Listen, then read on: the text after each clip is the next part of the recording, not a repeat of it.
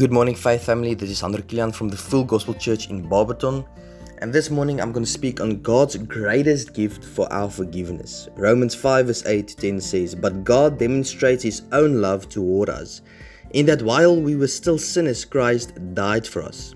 Much more then, having now been justified by His blood, we shall be saved from the wrath through Him.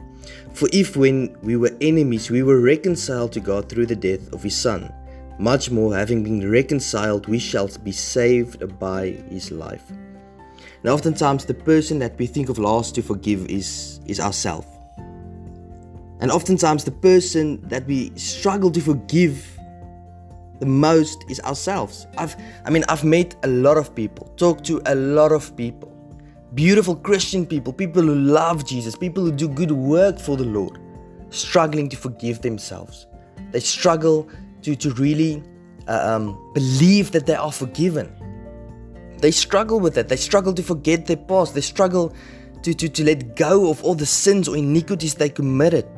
They feel guilty the whole time, not realizing that they have been saved through the blood of Jesus Christ. Look at the extreme Jesus went through. He gave up everything. He gave up the glories of heaven. He gave up the praises of the angels to become a man like us, serving us. He did not come to be served, but to serve. He even washed His disciples' feet. And He hung on a cross for our salvation. And family, not forgiving ourselves is actually nullifying. You're actually nullifying what Jesus did for you on that cross. This is the simple gospel. Jesus Christ died for us, and on the third day rose from the grave and ascended up to heaven a few days later, sitting at the right hand of God, our interceder. And if we believe on the name of Jesus Christ, we will be saved. That's the simple gospel. So why then do we struggle to forgive ourselves? I want you to think about this for a moment. When Jesus hung on that cross, there were two sinners beside Him, one on the left, one on the right. And the one murderer, both of these sinners were murderers, rapists, they were thieves, they were bad people. The community didn't like them, and they were the Romans were justified by crucifying them. But Jesus was blameless. He never did a sin. He never committed sin. Yet He hung on that cross. And this one murderer and rapist and sinner blasphemed against Jesus, saying, "If you're really the Son of God, if you're really the Messiah, if you claim to be God, if you're really God, get yourself down from that cross and save us. Prove to us that you're the Son of God." And then the other murderer and rapist quieted that the other sinner, and he said, "You know nothing that you talk about. This man is not guilty of any sin." And he looked to Jesus and he said, "Lord," this is what he said. He just said, "Lord, remember me when you enter your kingdom."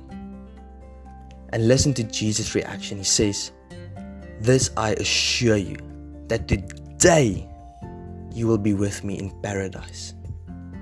Family, isn't that wonderful? Isn't that the good news, that when you come to Christ, you are saved? Jesus said on that cross, "It is finished." Your salvation, your forgiveness, it is finished. I've done everything. We cannot be saved by good works. The Bible says that our best works are like dirty cloths before the Lord. Nothing we do can make us help us to enter the kingdom of God. Only through the blood of Jesus Christ are we saved, by His grace, by His mercy. And if that sinner, that murderer, that rapist, that thief, if he can be cleansed from all his sins by just saying, "Lord, just remember me." And then obviously, if you read about the crucifixion and what actually happened to people who were crucified, maybe that's all the words he could get out of his mouth. But in that, what he said, Jesus heard his heart saying, "Lord, forgive me. I believe in you." And Jesus told him that today you will be with me in paradise. And it's exactly the same with us. If we come to Jesus Christ, put our faith in Him, no matter what we have done in our lives, no matter how bad, how cruel we were, God has the power to forgive. I want to go this far to say that if Hitler put his faith in Jesus, repented from his sins, he would also be in heaven, because that's how great the grace of God is. Family, forgive yourself, because if you believe in Jesus, you're already forgiven. Do not nullify the work of Jesus in your life. Forgive yourself and accept the forgiveness that comes through Jesus Christ.